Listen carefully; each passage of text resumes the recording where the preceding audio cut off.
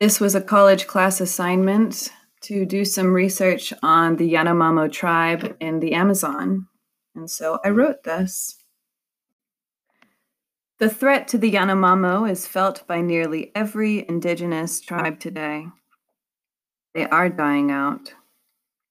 Little by little, the world is escalating in Western thought, but at the same time, it has sacrificed the rest of our species. Culturally, the other humans are suffering under the blanketing of the Western world.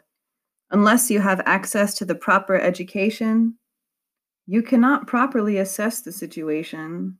You're living blind in a whirlpool. The Yanomamo tribe has suffered greatly lately.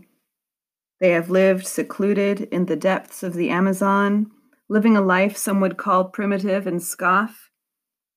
They don't wear clothing like we do here. It's so hot, you don't want to wear anything at all. They live atop a gold mine out there in the Amazon. It's illegal, of course, to dig for this precious thing.